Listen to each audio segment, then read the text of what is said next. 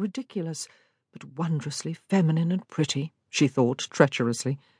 And her godmother had just reminded her that there was no real tie between her and Agnes. Could she be expected to take Agnes about to all the social events, at which it was to be hoped she would attract a husband? Was not that Anna's responsibility? And would it not be wonderfully exhilarating to dress fashionably, and to go about in society just a few times, just for a short while? I will return, and of course you will be here when I do so. You will remember, my Anna, that you are mine, body and soul. The voice was as vivid in her head as if the man who had uttered them stood at her shoulder and spoke the words now. They had been spoken a year ago at Elm Court, a long time ago and a long way away. He would not come back, and even if he did, it would surely do no harm to enjoy herself a little before he did. She was only 25, and really there had been very little enjoyment in her life. Surely just a little. It was not as if she was going to be in search of a husband after all. She knew very well that she could never marry. "Well, perhaps," she said, getting to her feet to stand beside Lady Stern, "I could have a few new clothes made, so that I will not shame you if I do venture out with you once or twice." "Lud, child," her godmother said, "'twould be difficult for you to do that when you have such beauty. Nevertheless, fashion is of importance. Come." She linked her arm through Anna's and moved her forward across the room. "Let us proceed before you change your mind." Agnes was flushed and bright-eyed, and was exclaiming that she could not possibly need all the clothes Madame Delacroix claimed to be the bare essentials for a young lady of quality making her first appearance in society. Anna's heart went out to her sister. She was 18 years old, and had been in mourning for 2 years, first for Mamma and then for Papa.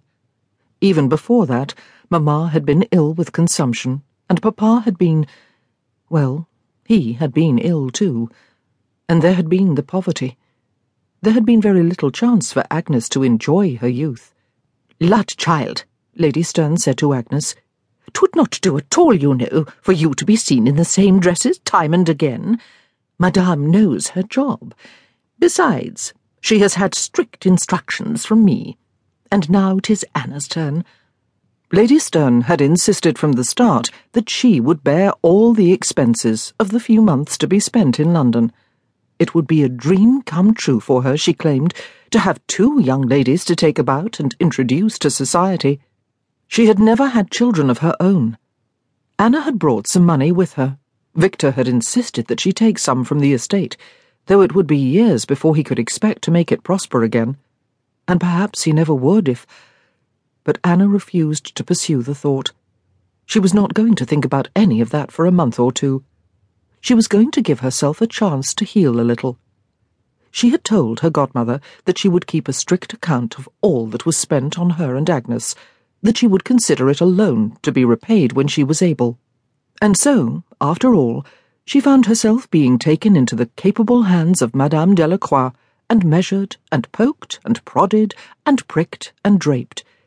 It seemed that she stood still for hours while discussing with the 2 older ladies fabrics and trimmings and designs for petticoats, stomachers, open gowns, closed gowns, sack dresses. It was all very dizzying.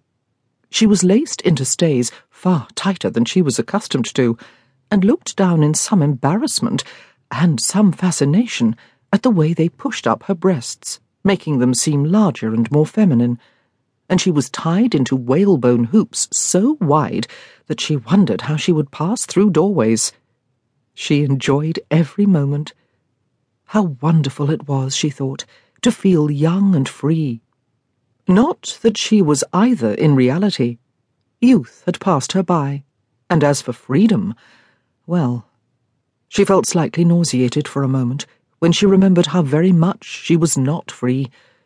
If he should come back from America, as he had sworn he would. But she was not trying to break free forever, merely for a couple of months. Surely he would not begrudge her that much time, even if he knew about it.